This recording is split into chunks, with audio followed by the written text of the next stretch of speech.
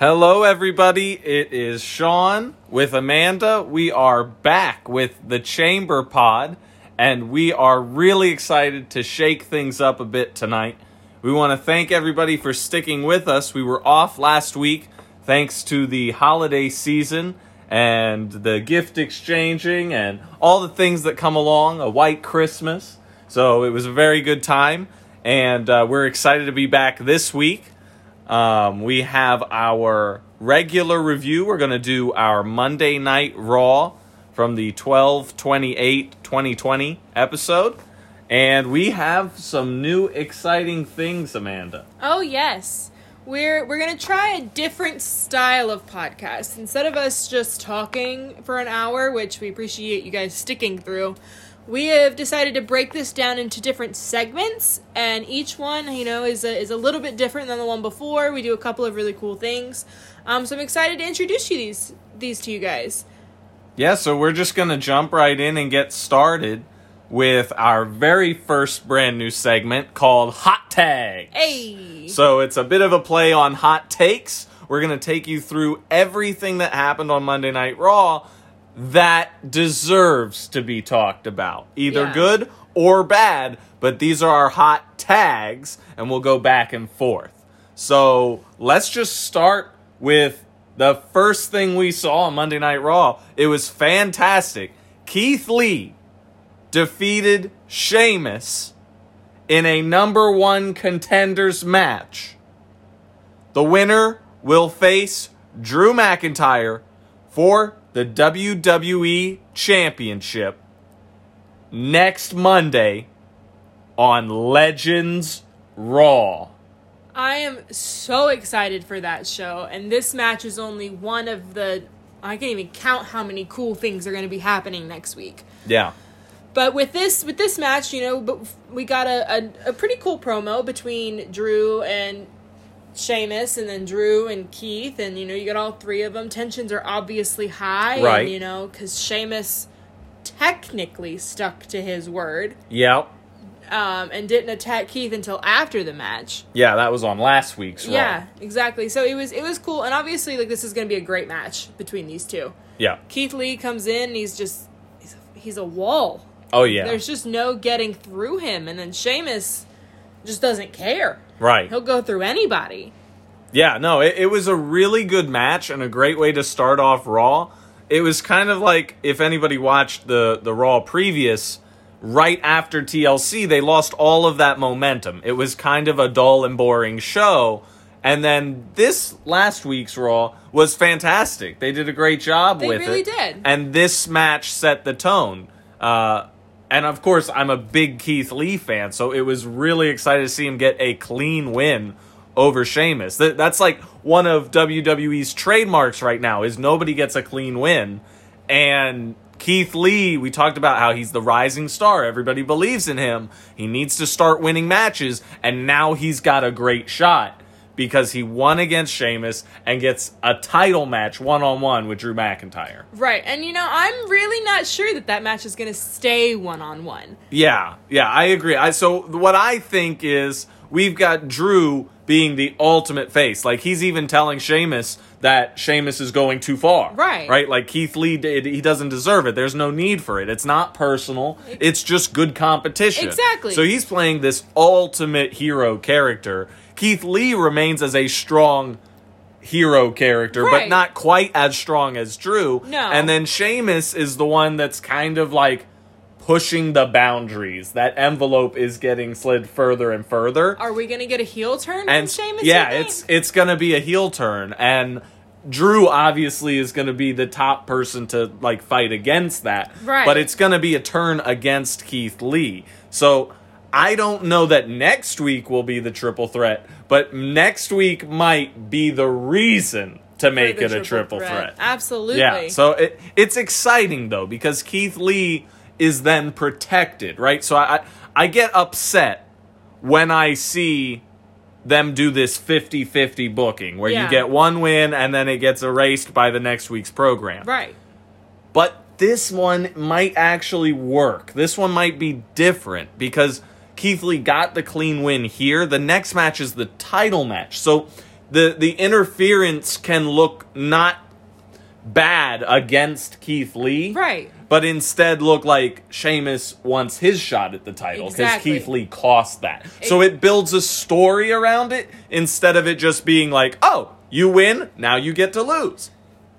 Exactly. So that's going to be really fun to watch on Raw next week.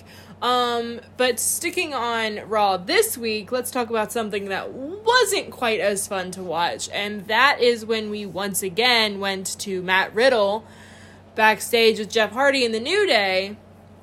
And you know, when Riddle's in the ring, I really don't mind it so much. Mm-hmm. But when he cuts any semblance of a promo, it doesn't make sense. Like, he sounds almost incoherent. Yeah. And Jeff, does his best to kind of translate for Riddle, but he makes him also sound kind of incoherent. Like the stereotypical, like, high thoughts, like, kind of sound, because it doesn't make any sense. Yeah, they're definitely trying to play into that stereotype with Matt Riddle. Yeah. Right? Like, he comes from UFC MMA background. He wrestles with no footwear, no gear or anything really. It's just him out there. And he doesn't really care.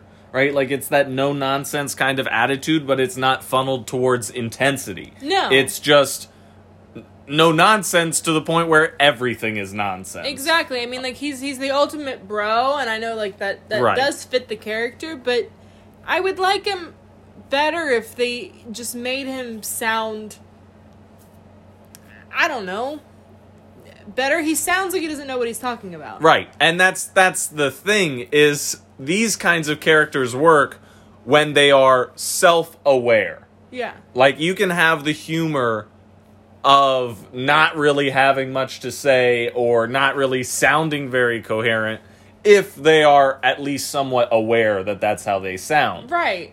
But that isn't the vibe that we get.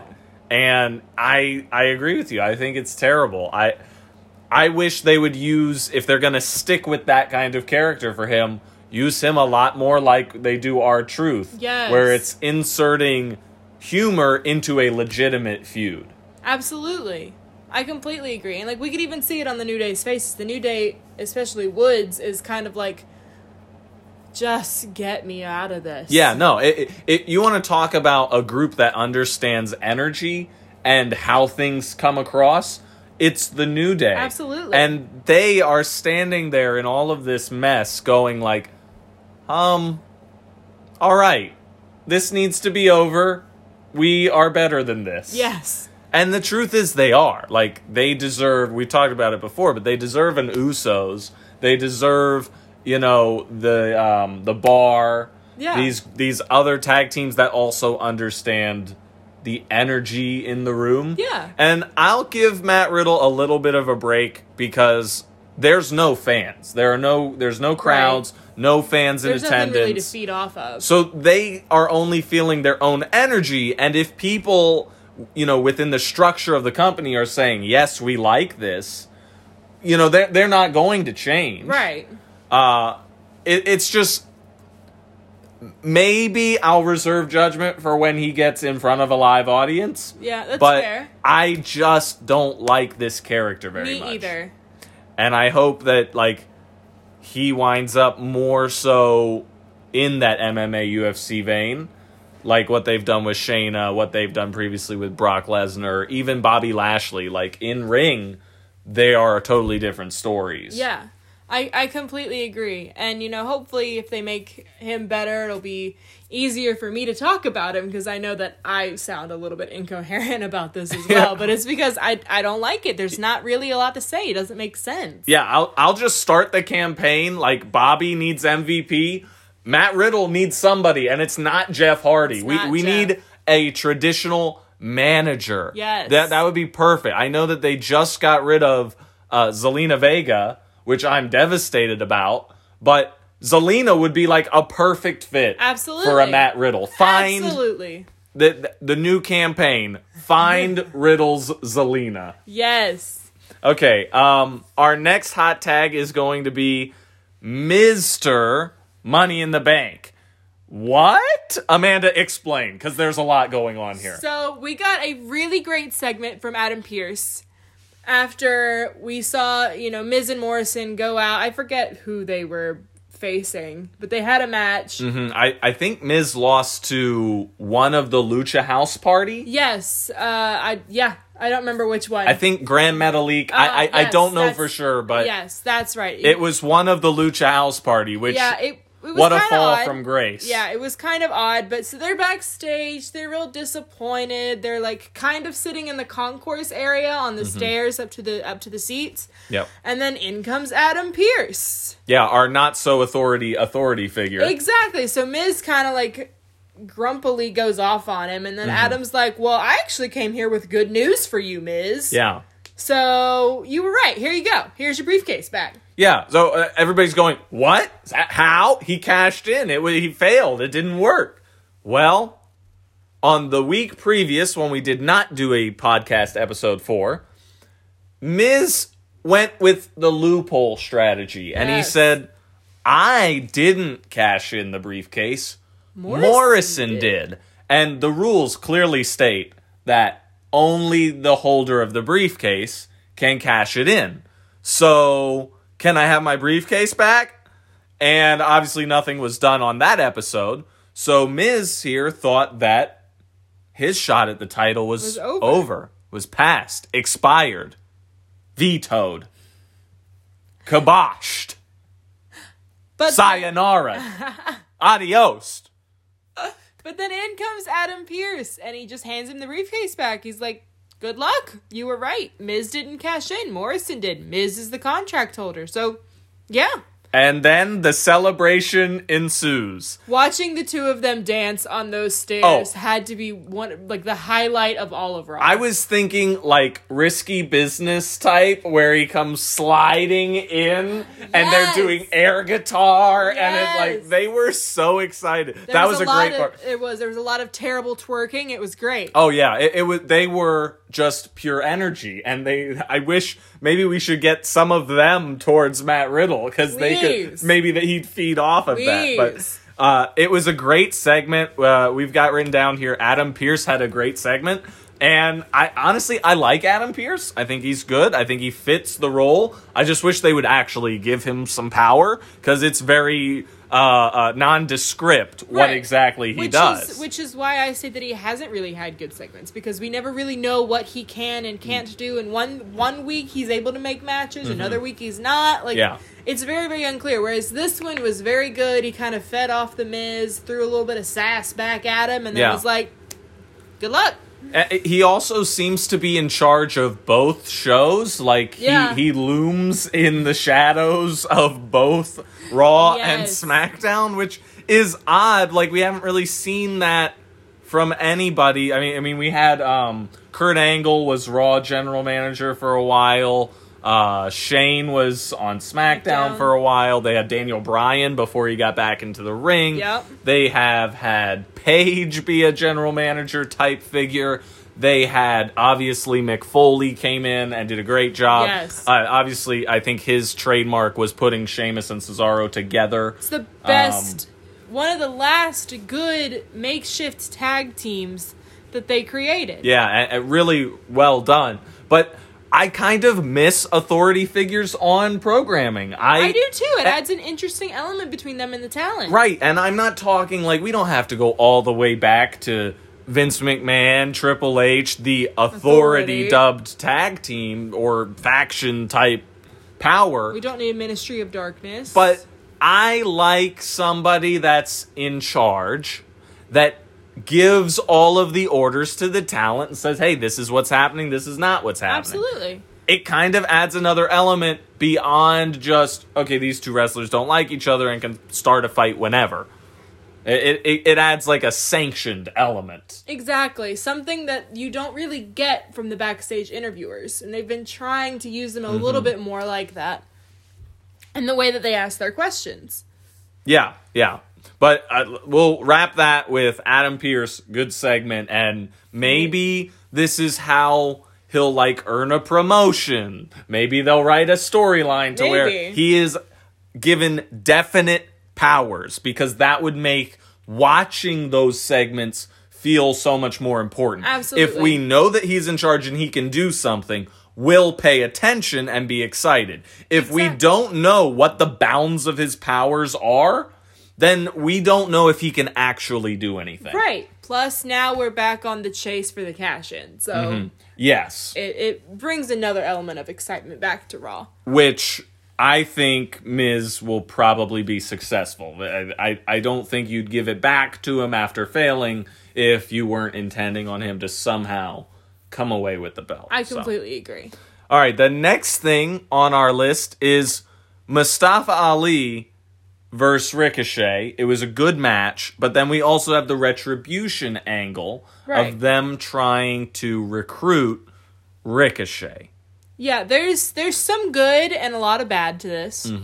So we got to see a Raw Talk segment where Ricochet is like unhappy and he's kind of upset. He's like, I need to stop letting people walk all over me, but also I don't want to join Retribution because like they're the ultimate bad, and it's like an inner battle within himself. And then later in the match, at the end of the match, we see Ali again try and recruit him, like, you could end all of this punishment if you just join us. Right. And he once again says no. So there's good elements to this story. It's just Retribution isn't all that exciting anymore. Yeah, it kind of felt flat when they debuted. It was like, okay, they're just destroying everything. Right. And it wasn't like they were destroying anything and then bad things were happening to them. It was just they were destroying things, and then those things were replaced, and by the next week, they were destroyed again. Yeah. So it was just a confusing angle, but I'll tell you what. I am in love with where they are going with this storyline. It's going to be really, really fun here in about 4 weeks. If you can wait that long, it'll be really exciting then. Because we talked about Keith Lee and the booking of Keith Lee. That's been a story and a thread through our podcast for a little while now. Absolutely. And during that, I touched on Ricochet, because Ricochet was a much bigger star a couple years ago than even Keith Lee's rising star is now. This is like the pivotal moment for Ricochet, right? He can jump out of his current status of kind of being a failed project. Right. Or he can forever cement himself in WWE's jobber territory. Absolutely. And that's why it's exciting, because it is actually about this man's WWE career, and they are using it in the story. Like, during this Raw Talk segment, he says, like, I can't continue to lose. I have to start beating people. And then he kind of has this realization moment of, like, can I actually beat a group of, like, 5 bandits? Right. That attack me whenever I am anywhere around. Exactly. Like, if a camera is in front of me, Retribution is behind me. Right. And that's like, he's realizing maybe I can't. And so he's just now starting to realize, and he's ultimate face. He's ultimate face. So he's not going to just break right now. You have to show him struggle with this decision. So he's still fighting it. This spot, 100% to me, says Royal Rumble match, heel turn. Which I think, as much as I love Ricochet, I think it would be great. It's what his character needs, and honestly, it's what Retribution needs. Yes. It would bring so much legitimacy to that group, having Ricochet in there. Along with Mustafa Ali. Like, Mustafa Ali was also kind of this crowned prince of Smackdown when he debuted. He made a debut, I believe it was in a Royal Rumble match, and he, like, blew the doors off the building. He was so hot in that match. And the fans loved him, and it turned into this, like, nice push. Like, for wrestling archivists, we know that the big push during that year was Kofi Mania. Right. But you'll remember that Kofi Mania was allowed to happen and accelerate because he was the replacement for injured Mustafa Ali in the chamber match. Or I believe it was even a gauntlet match before that. They had a gauntlet match, and they had so many ways to like kind of hinder Kofi through it after the injury, just to make us believe in that, rather than Mustafa's hurt. Right. It was a great distraction technique, and it did wonders for Kofi, who I adore. Yeah, and obviously it culminated with him winning the WWE Championship at WrestleMania, which was fantastic. But to that point, that was meant for Mustafa Ali. Now, I don't know that they would have gone as far as to put him in one of the main events of WrestleMania and give him the title, but he was being pushed. That was the ascending star. So you combine that guy with Ricochet, who was on top of the world, and now they're in this ultimate tag team together, leading a bunch of footgangers. Right. Like, this is a really cool idea, and I think we're going to see it happen with,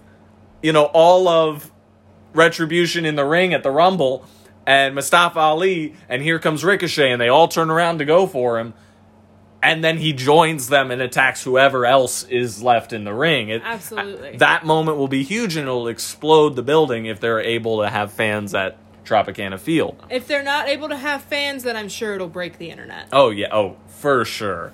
But so I'm excited for that, and I hope it goes in that direction. Maybe some wish fulfillment will be good there. Yeah. Can that be my Christmas wish or my New Year's wish? Like, just bring me a good old-fashioned Rumble heel turn. Yes. All right, Amanda, go ahead and give us our final hot tag. All right, our final hot tag is the ongoing bit between Alexa and Randy. So it starts off with a promo battle, which results in Alexa challenging Randy, and we don't find out what that is to until the end of the show. And we see the interesting begging, like, daring Randy to do something bit from Alexa when he actually does come out to the ring. She's crying, she's so upset, she's begging him to burn her like he did the Fiend. Yeah. It was intense, it was different, it was fun that we get to see Alexa in her own segment. We have Alexa's Playground now. We had Bray in his Firefly Funhouse, and that's where his place was. Now Alexa has this playground that the Fiend built for her. Mm-hmm. It's kind of like a moment of bliss, but it's really cool that they gave her her own spot, just like Moment of Bliss. Yeah. I actually really liked it. I was definitely hopeful, right? So we get that segment from Randy entering the Funhouse, and Alexa responding from the playground, which is in the ring. Yeah. And I hear the challenge, and I am losing my mind. I'm so excited because it has been a really long time since WWE did an intergender match. This is a staple in professional wrestling. It happens in almost every other promotion available. There are even titles that are not gender exclusive. We have the Raw Women's title and the WWE Championship. We have the Smackdown Women's title, and we have the Universal Championship. Right. We have this division between men and women. And I'm not to say that that's unfair or unjust or unreasonable. No, but these other promotions capitalize on having big stars in both sexes. Absolutely. And so now there's no rules. You can put the best woman on the roster against the best man on the roster and see what's going to happen. And that's what I was hoping for with Randy Orton, who is an absolute legend. Yes. And Alexa Bliss, who has been on top of the mountain. Like, she has been the champion of the women's division. She's been a tag champion of the women's division. Right, and she's riding the high of the Fiend right now. Exactly. Her buzz right now is so hot. Exactly. No pun intended with those flames. Dang it. I was totally going to jump on that. And I'm still going to do it. So, instead of an intergender match, instead we get Alexa begging for Randy to light her on fire like he did the Fiend. She pours gasoline, from Randy to like a little puddle in the middle of the ring, pours it all over herself, lays down, rolls around in it, it's begging him, yelling at him to, do it. Mm-hmm. And instead, Randy fights back a little bit. It's like, oh, you really think I won't do it? And then we get one of the first cliffhangers from Raw in a very long time. Yeah. Randy strikes the match, gives his sinister little smile, and fade to black. Yeah. We don't know what happened. Yeah, we don't know if Randy is that sinister to... I mean, let's think about it this way. Attacking the Fiend, lighting the Fiend on fire, this being that won't die. It will continue coming after you, even after being, engulfed in flames. Exactly. That's one thing. But what kind of monster would light a little girl on fire? I mean, that's the role she's playing. Right. She is the creepy doll from all of the horror movies that everybody hates watching. Oh. It's interesting because you don't get cliffhangers in pro wrestling. Right. So what happened? I don't know. Are they going to lead off Legends Raw with it? I don't understand. I hope so. I don't know. Are the Legends going to have some roundtable discussion about whether Randy Orton needs to be stopped? If they do, Kane is not allowed to lead the discussion. Yeah, the big red machine does like some flames. He is not allowed to be in that room. Yeah, that's pretty good. But it definitely, Raw did a nice job of giving us really interesting things to pay attention to for the coming weeks. And even though Raw had probably one of its worst nights of the year a week ago, I think Raw had one of the best nights of the year this week. Exactly. They just snuck it in before the end of the year. But speaking of the coming weeks, I think it's time to introduce our next new segment. Yeah, so we've got something really excited planned. We're going to start a new series of segments over the course of our podcast episodes in the coming weeks, and it's going to be called Countdown. So our hope is that each month we will be able to introduce a new countdown topic, and during our episodes throughout, we will put our next entry on the countdown list and give you a little background as to why that person, event, etc. is being featured. Exactly. So, Amanda, drum roll, please. This month's countdown is Royal Rumble winners. Hey! We're really excited to do this. It seemed like the perfect time to start it, because we're countdown to the Rumble. The Rumble's at the end of the month, January 31st. So why not talk about the 10 best winners of the Royal Rumble? So now this, to be clear, is going to be a list that features only people that have won the Royal Rumble match at least once. Yes. And it is not necessarily one particular performance. So we've taken the list of Royal Rumble winners and gotten them down to 10, and we will evaluate them on their entire career performance in the Royal Rumble. Right. It's really exciting, but like you said, it's about the collective, not just the one.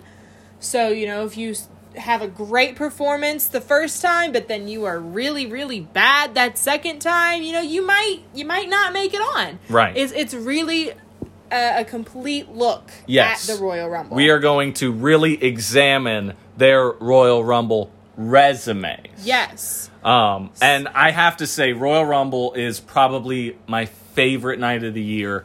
I think it's so exciting. It's the best match.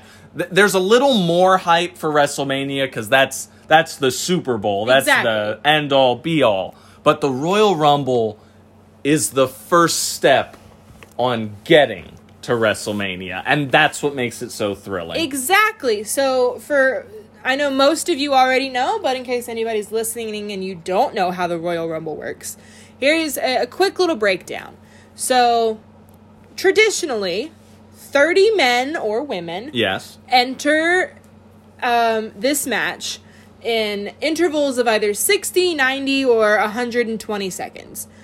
there's been one 40-man Rumble and one 50-man Royal Rumble at Saudi Arabia. We'll throw the asterisk on both of those. Exactly. But traditionally it's 30 men or women. Wrestlers can only be eliminated from the match by by going over the top rope and having both feet touch the ground. That's key, because we've seen Kofi Kingston go over countless times. Yes. And he's managed to save himself and come back into the ring because not both feet hit the ground. Yeah, he's done handstands. He's climbed the turnbuckle. He's gone over to the ring, the barricade. He made a chair a pogo stick. Turned a chair into a pogo stick. He is well known for his Rumble saves. Exactly. The match continues until there's only one man or woman left in the ring, and the winner is then automatically given a title shot at WrestleMania against the champion of their choosing. Now, it used to be that this would automatically be the main event of WrestleMania. We will talk about that a little bit in our countdown, but you'll have to stay tuned because that is not going to be in our premiere episode. Instead, our premiere episode begins no other way but with the very first winner of the Royal Rumble. Yes, so number 10 on our countdown is Hacksaw Jim Duggan. Hey-o! He was the first Royal Rumble winner ever.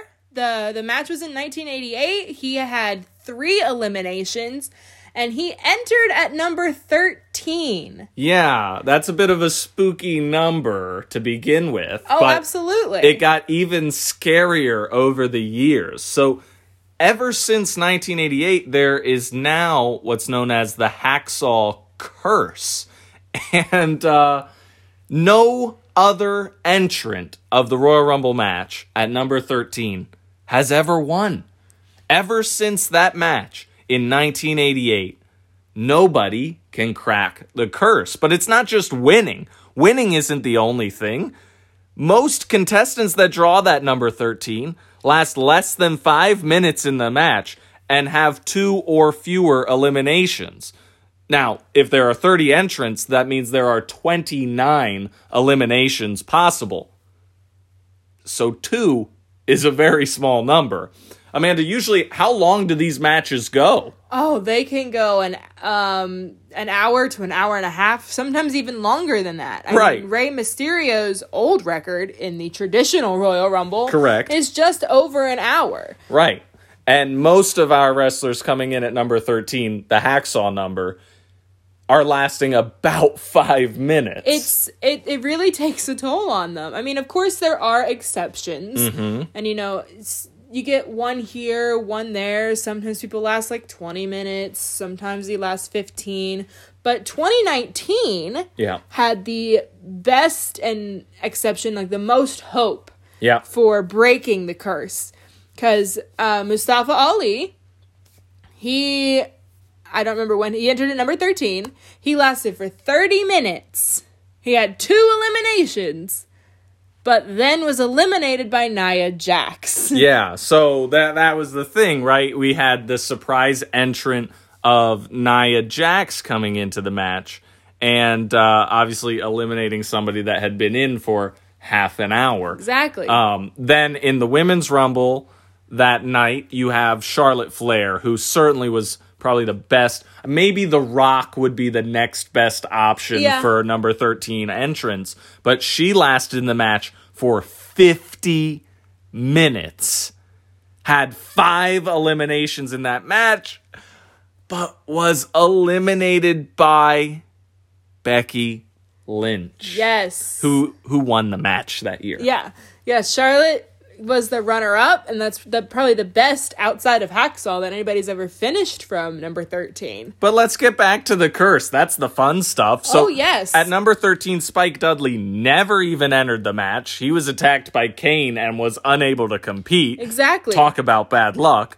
Booker T lasted only 18 seconds in the match, and Booker T is a Hall of Famer. Yeah. So you also did some fun math skills regarding this stat. So this is the really fun one. In the history of the Royal Rumble, this is including the greatest Royal Rumble, which had 50 entrants, and the year where Alberto Del Rio won the 40-man Royal Rumble, there have been 1,103 eliminations in the history of the Royal Rumble. That obviously not counting Spike Dudley, who never entered the match. He was obviously never eliminated from it. So 1,103 eliminations. 38 have been eliminated by the number 13 entrant, if you are not counting Hacksaw Jim Duggan's eliminations. So, I know that these are approximate numbers, but that comes down to, 3.5%. 3.5% of the Royal Rumble match has been eliminated by number 13. I'd say that's a curse. We're going into the 36th or the 37th, one of the two. We're going into 30-something. Right. On the match number here. So that's... Oh, wow. Yeah, we would need a lot of Royal Rumble winners from number 13 in order to fix this curse. Right. But who knows? Maybe this year's number 13 will reverse the curse. Maybe. 9 number 13 entrants have been eliminated by the eventual winner. So that's pretty good. They're at least not getting thrown out by nobodies. Exactly. But it does kind of bite when you've got the curse and... maybe that's the strategy with the Royal Rumble match, is whoever comes out 13, I want to eliminate them, because then I got the best chance at winning. Exactly. But going back to Hacksaw's Rumble, his runner-up was One Man Gang.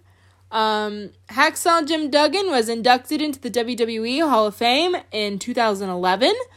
He is a former football player, and that's actually where he got the nickname Hacksaw.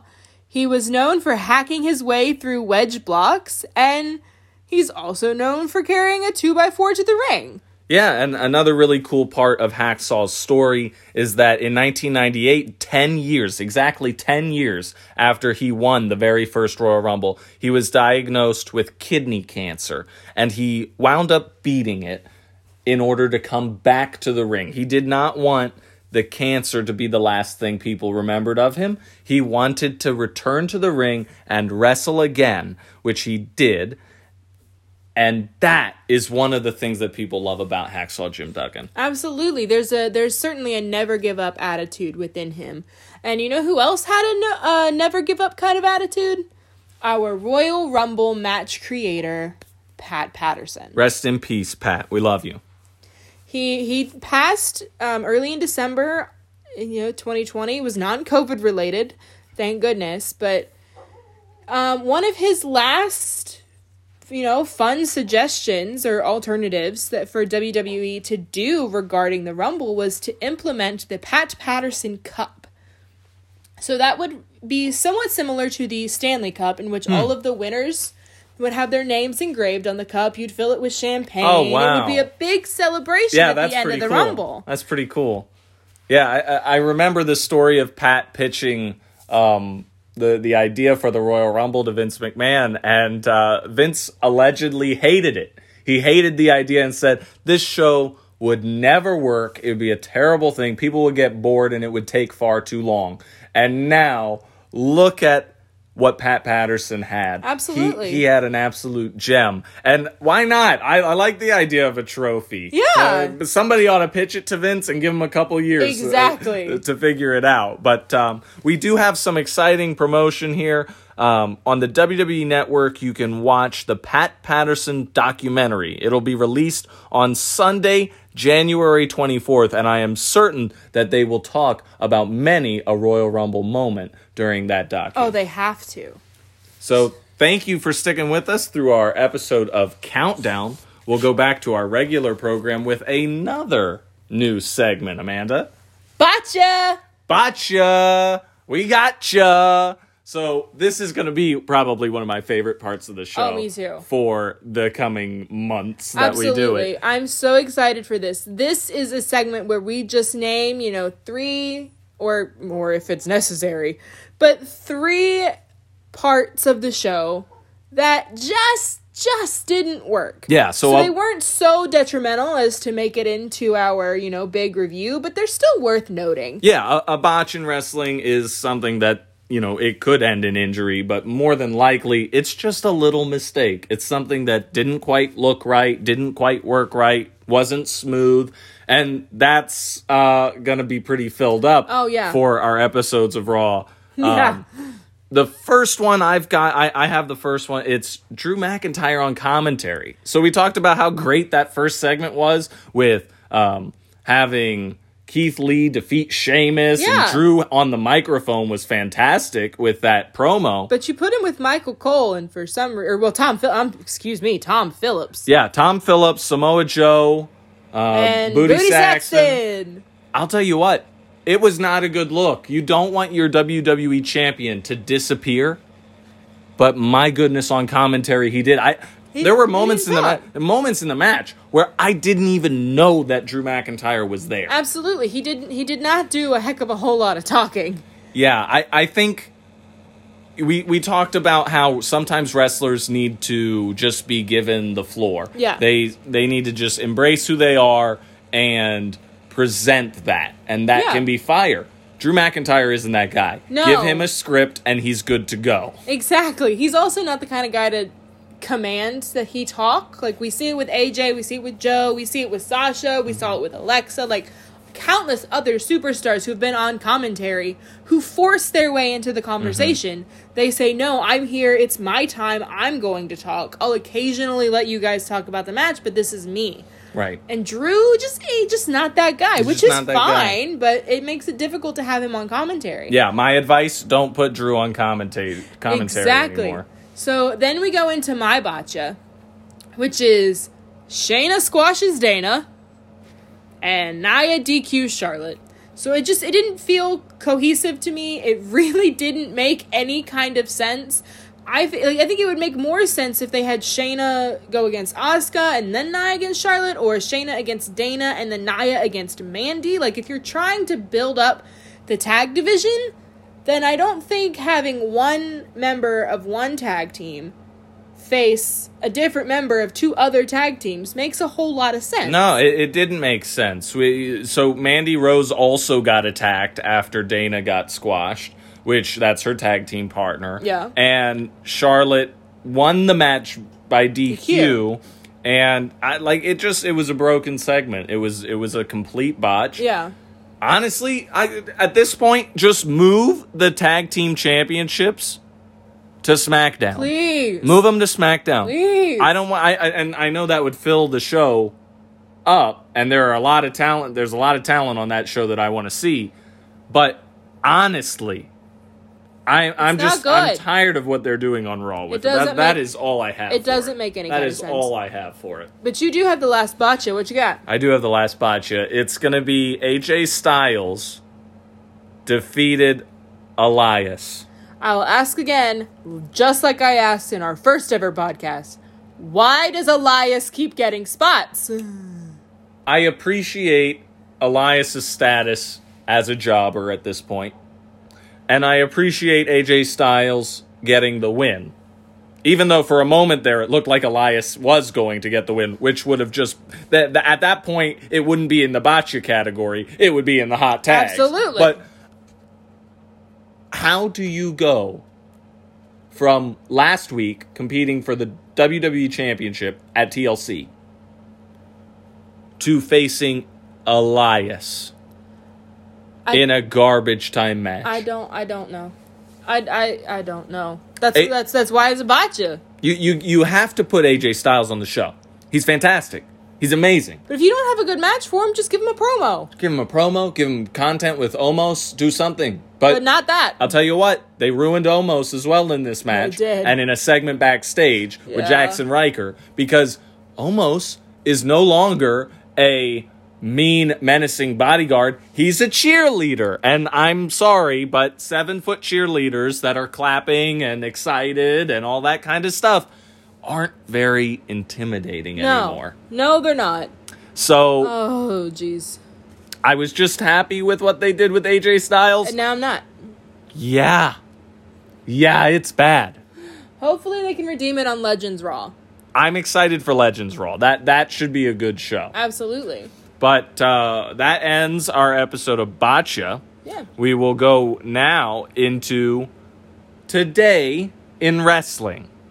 Yes. So today is 12/31. It's New Year's Eve. Whoop whoop and all that. Happy New Year's Eve, everybody. Yeah. So we are going to chat about Brock Lesnar. Because 9 years ago today, Brock Lesnar retired from MMA. That's one day after his loss to Alistair Overeem at UFC 141. And that was his first fight since getting diagnosed with diverticulitis 14 months prior to that. So diverticulitis is when you have issues with your colon. Yeah, essentially the pockets in your colon get inflamed or infected, and that causes major problems for your intestines and all kinds of things. It's not a good time. Yeah. So he lost that fight, and then 4 months later, he makes his WWE return, and it's his first time with the company in 8 years. That's like, so Brock Lesnar, and in particular this stretch where he left WWE, went and dominated UFC for quite a long time, and then returns to WWE after his retirement. That period was exponential growth for World Wrestling Entertainment. Yes. We got to see so many stars come into the fold and become, well, dominant. Yeah. And that was Brock Lesnar's trademark, was being dominant. Yeah. So now you've got megastars in WWE and Brock Lesnar coming back. And it signaled a new era. I remember as a kid watching Brock Lesnar come back. Right. And it was one of the most exciting things ever. And I know, even myself, I'm not a huge Brock Lesnar fan at the current moment. But Brock Lesnar's star power cannot be denied. His legitimacy as a UFC champion lends itself and honestly paves the way for a Ronda Rousey many years later to come into the business. Absolutely. And I mean, this is what, 2011? 2011, yeah. So what year did he beat the streak? Let's see. That would have been 2014, I believe. Okay, so 3 years before the streak ends? Yeah, it was the start of something there. Exactly. And obviously Brock didn't need a ton of help, but this monumental moment where he retires from MMA officially and comes back to WWE really created a lot of the things that we're seeing now today. Right. We have an unstoppable Brock Lesnar. Remember, this also allowed Paul Heyman to come back into the fold. Which, thank goodness for. So, and Paul Heyman was with CM Punk during some of that time and things like that. But really, the relationship between Brock and Paul was huge, and they ran the company for a long time. And it was just this moment in wrestling 9 years ago was one of the most important in creating the WWE that we love today. Absolutely. And I really don't like Brock. I don't like him in the company. I don't like any of it. I really don't. But even I can't deny what it has meant for pro wrestling. And it's kind of amazing seeing how these things line up. I'm excited to find out what happened tomorrow in wrestling. That's right. And on that note, we will head into our last segment. It's going to be a rapid fire beat the clock challenge. It should be exciting, but in this segment, we're going to give questions, predictions, ideas, things we like, things we're looking forward to for our next show. Our next show is going to be tomorrow, New Year's Day, kicking off 2021 with a good episode of Smackdown. That's what I'm hoping for. Yes. So, Amanda, let's beat the clock with Smackdown. Yes, so I'm really excited for the Big E versus Baron Corbin match. I'm excited to hear from E as the IC champion. All right, I need a prediction. Who's going to win? Big E Corbin. Absolutely E. Baron Corbin never wins. The new Intercontinental title is Big E. Yeah. He's going to start it off Yeah. with a Big E win. Yes, okay. of course. Corbin is not allowed to win things. I'm fine with that. Coal in his stocking, please. All right. Now, I'm really excited because I want to know who's going to the Rumble. And I don't mean that Royal Rumble match, even though I am excited for that. I'm talking who's facing our champions. Are we going to get a little bit of that on Smackdown tomorrow?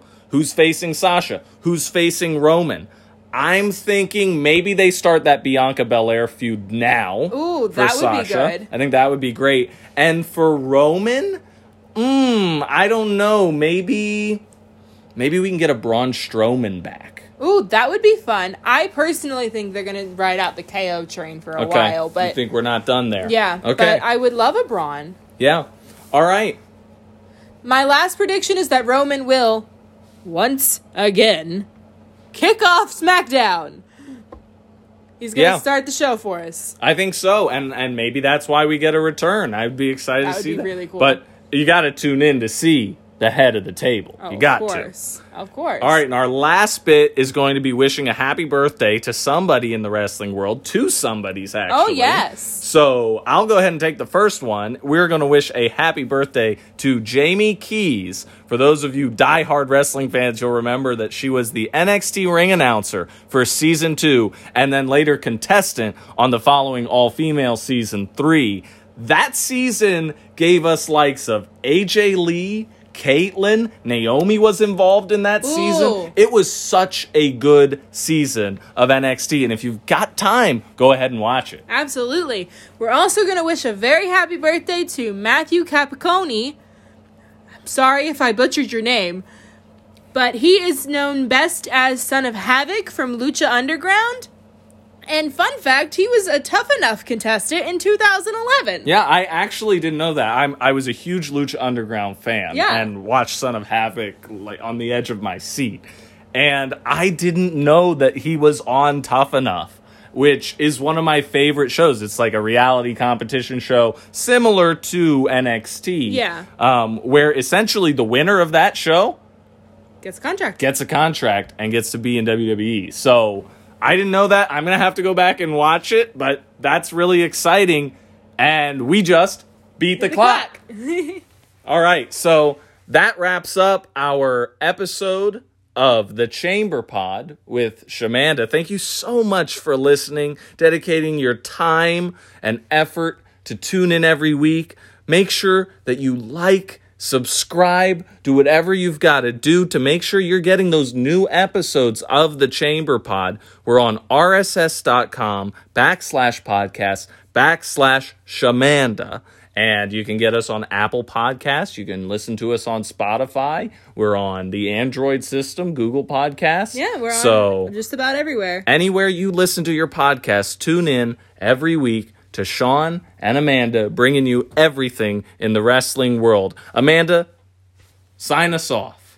We'll see you guys tomorrow for Smackdown, the first wrestling show of 2021. I think we had a great year, as hard as it was for everybody. We hope you had the same.